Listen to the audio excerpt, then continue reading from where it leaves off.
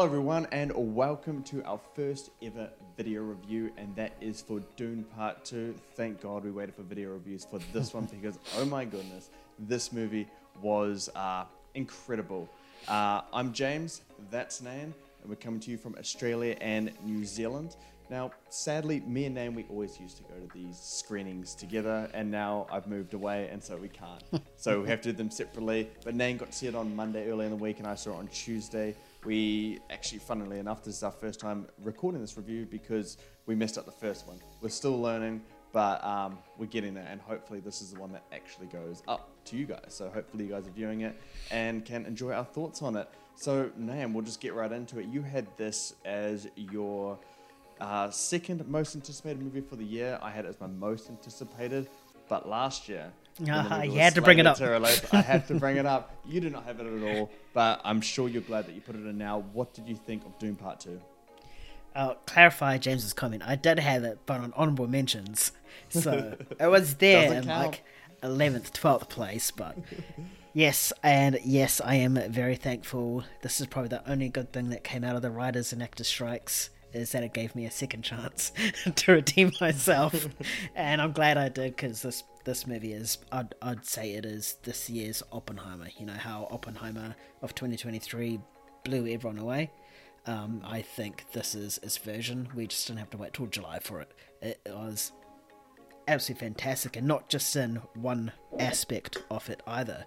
Like just every aspect, you know, the technical front, visual front, sound front, acting front, just story front, you know, everything just clicked, and it's very rare nowadays, especially where everything clicks in a movie. So it's really awesome to see that. I'm just trying to think where I should start from. Well, I mean, at the end of Dune 1, I think me and you both had the criticism that it was just, it ended when things started to really ramp up. So do you think Dune 2 delivered upon the promise that Dune 1 gave us?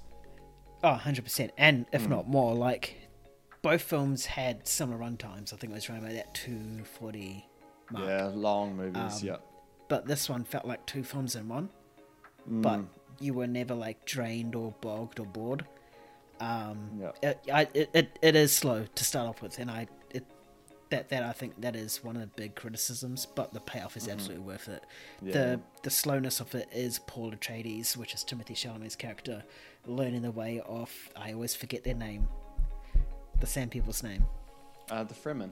The Fremen, always. Damn it, one day I'll remember them. The Fremen's ways, you know, learning their culture,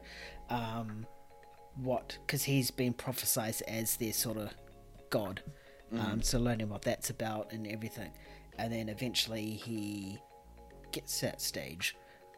And pretty much I'd say this film is split into 2 acts and a half and then 1 act. So the first two and a half acts is pretty much that building phase, but it's never that slow. Like, it just keeps building. I mean, there's a scene where with a sandworm, and that was intense as you could just feel the pressure, because you could see the faces of everyone, how they were just like nervous and tense.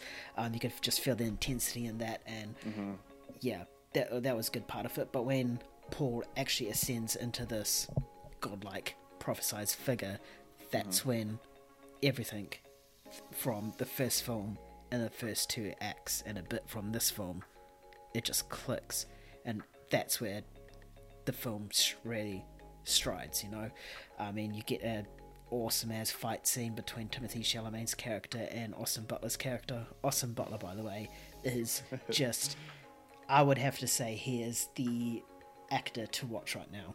Like, everything he touches has just been amazing. He was in Elvis last year before. Year before. And now he's in this, and he gave us 2 different sort of acting performances, but this one I would say that is his best. You know, he's unhinged. It almost feels like as if he was just, here's this character, go be as psycho as you can, and he does that. It's fantastically. Timothée Chalamet's character was also good. The only thing I didn't like about his performance was when he was yelling and screaming, only because most of the stuff I've watched from him, he's been that sort of soft-natured sort of guy. So it was just hard for me to see him as that sort of intimidating, sort of screamy sort of character. But that's me personally. I think other people will probably have a view, and if you do have a view, I'm sure you'll comment. no doubt on that. Javier Bardem, I thought he was hilarious, and not like forced funny. Like, it was just genuinely funny. Like, his little quips and his little comments he made at the start between him and the Fremen was just absolutely hilarious. And then it just out of nowhere, just sort of his character sort of like switched, like changed tune. Like we started seeing less of that funny side of him, more of a serious worshipper sort of side. So I think he did a really good job in that. Zendaya was fantastic as well. The chemistry between Zendaya and Timothée Chalamet was fantastic. Like, you could actually feel the love and affection between those two characters on screen, considering we only saw them pretty much in this film. The best thing about this film, in my opinion, is the technical side. The visuals and cinematography it's just jaw-dropping, you know. There's a scene at the end with a fight, and it's like taking a step back and you're seeing it this way, and the two fighters are there, and the backdrop is just like a wonderful sunset sort of thing. That was jaw-dropping. There's another scene where there's a massive ship coming across the city, and because the ship is all chrome, you get to see the reflection of the city come across as the ship moves. Like, me and Kyan, who I saw the film with, watched that film, and when we left the film, that was the first thing we said to each other was, holy shit, that scene was fantastic. It wasn't the best scene in it, but just the way it captured the reflection while moving was amazing. The sound as well, holy shit. Like, I think this is another sound Oscar and possibly score Oscar. I do feel it's a pretty weak year this year, but that's a conversation for another day. But Hans Zimmer struck gold, you know. Like, he kept whatever worked in the first Dune film and just improved on it in this film, you know. And the sound design of the worms and everything, the way they clicked, the thumpers and the way they thumped was awesome. So nothing but praise for me for this film. Yeah, I'm very much on board with everything you're saying there, pretty much. I love this movie way more than I thought I would, and it was my most anticipated. This movie, it's too early for me to declare it as a masterpiece just yet. I need to see how it kind of ages with me, but I'm pretty sure it's heading in the direction where I would consider it one of my masterpieces, for my personal preference. But yeah, no, so good. And what really struck me as the most surprising elements is the story, because, you know, you go into Denis Villeneuve with Greg Fraser as the cinematographer, with Hans Zimmer at the helm composing the film. You know you're going to get something that sounds and looks beautiful, but story is one where I wondered, because, you know, adapting Frank Herbert's Dune is said to be damn near impossible for the medium of film, but I think they've done it a good way here, and they've done it in a way that's digestible, in a way that you can really sink into the world and just kind of, you know, learn it and, you know, kind of feel it as well. So yeah, amazing job with that stuff. What I really love is, you know, how they've added a lot of, you know, layers to the narrative. You know, you're seeing all this, like, these layers just go onto the narrative, whether it's, you know, these religious elements, the faith, politics, culture. You're just seeing so much into everything, and then the way it builds up all these complexities through those elements, and it, you know, injects it into its characters. It all just unweaves in a beautiful way, in a really, you know, epic and grand scale, and you get some really, you know, jaw-dropping moments, not just the way it looks, but the way it actually, you know, unravels narratively. So that was something that I really loved. Yeah, and, you know, you come to the cast, and this is one of the greatest ensembles for a big budget blockbuster that I think we've ever seen. And then, you know, you go to the young people in this movie: Austin Butler, Florence Pugh, Zendaya, and Timothée Chalamet. They may just be, you know, some of the, you know, faces of Hollywood in the future, because those four have very promising careers and they're all super talented. You know, Florence Pugh, sadly, she didn't have too much to do in this movie. I would like to have seen more of her. and Zendaya as well. I would like to see more of her, but you're absolutely right. Her chemistry with Timothée Chalamet was surprising. They had really good chemistry together, and I really brought that relationship and how it developed. I completely brought into that. Austin Butler, yeah, completely unhinged. He's cutthroat, he's ruthless, and it's just an absolute joy to watch. He is just so much fun in this. I wouldn't say it's better than Elvis, just because Elvis is a lot more complex.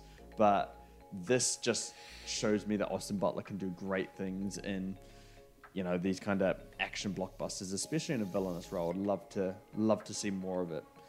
And then we go to Timothée Chalamet, and Timothée Chalamet is great. He continues to just be one of the most versatile actors. He feels like an absolute veteran, very seasoned actor, and he's only 28, 27, something like that.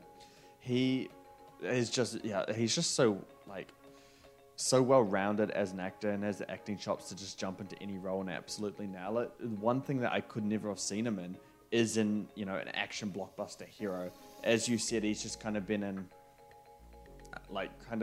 roles where he's just a little bit soft, so it's tough to buy into that. But I brought him into this one, and I don't know how he does it, but he just has such a commanding presence on screen, whatever kind of role he's in. And then you go to the cinematography and the sound, and Nan's already said something. I can only say so much more, but you know exactly what we're going to talk about with this. You know it's going to be great. You don't need us to sit here and tell you that it looks beautiful and it sounds beautiful. But we're going to tell you anyway, because Greg Fraser is establishing himself as one of the best cinematographers in the business right now. In top five working today. If he's in something, I want to see it, because what he does here is just beautiful. He builds upon what he's done in Dune, and I would say it's even better when you look at the close-up shots, and then you got the wide landscape shots. Everything just merges together. It allows you to dive deeper into this world and just kind of really feel it on an atmospherical level, and it all becomes a cinematic experience. He obviously did the Batman as well, which is really well done. It's one of the best shot comic book movies of all time. I'll stand by that, and it should have been nominated for best cinematography. Different conversation, different day. You had to bring it up. Yeah, Nayan's going to get angry. I shouldn't have mentioned it. But yeah, and then Hans Zimmer, he's not the GOAT of composing film, but he's top 3 all time, and he just continues to deliver. It's what Nan said. He did what he did in Dune, but better, and he's starting to write stuff now for Dune 3, so that's really exciting. But my question for you, Nan, Dune 3, you're excited for that one? Yes, I am. So from what I understood, is that the first 2 Dunes is based on Dune, the book. One book, yeah, and then it goes into the next one. Yeah, and then there's another book called Dune Messiah, and I was told by Kyan that it was pretty much written for the people that didn't understand Paul Atreides' story and his arc.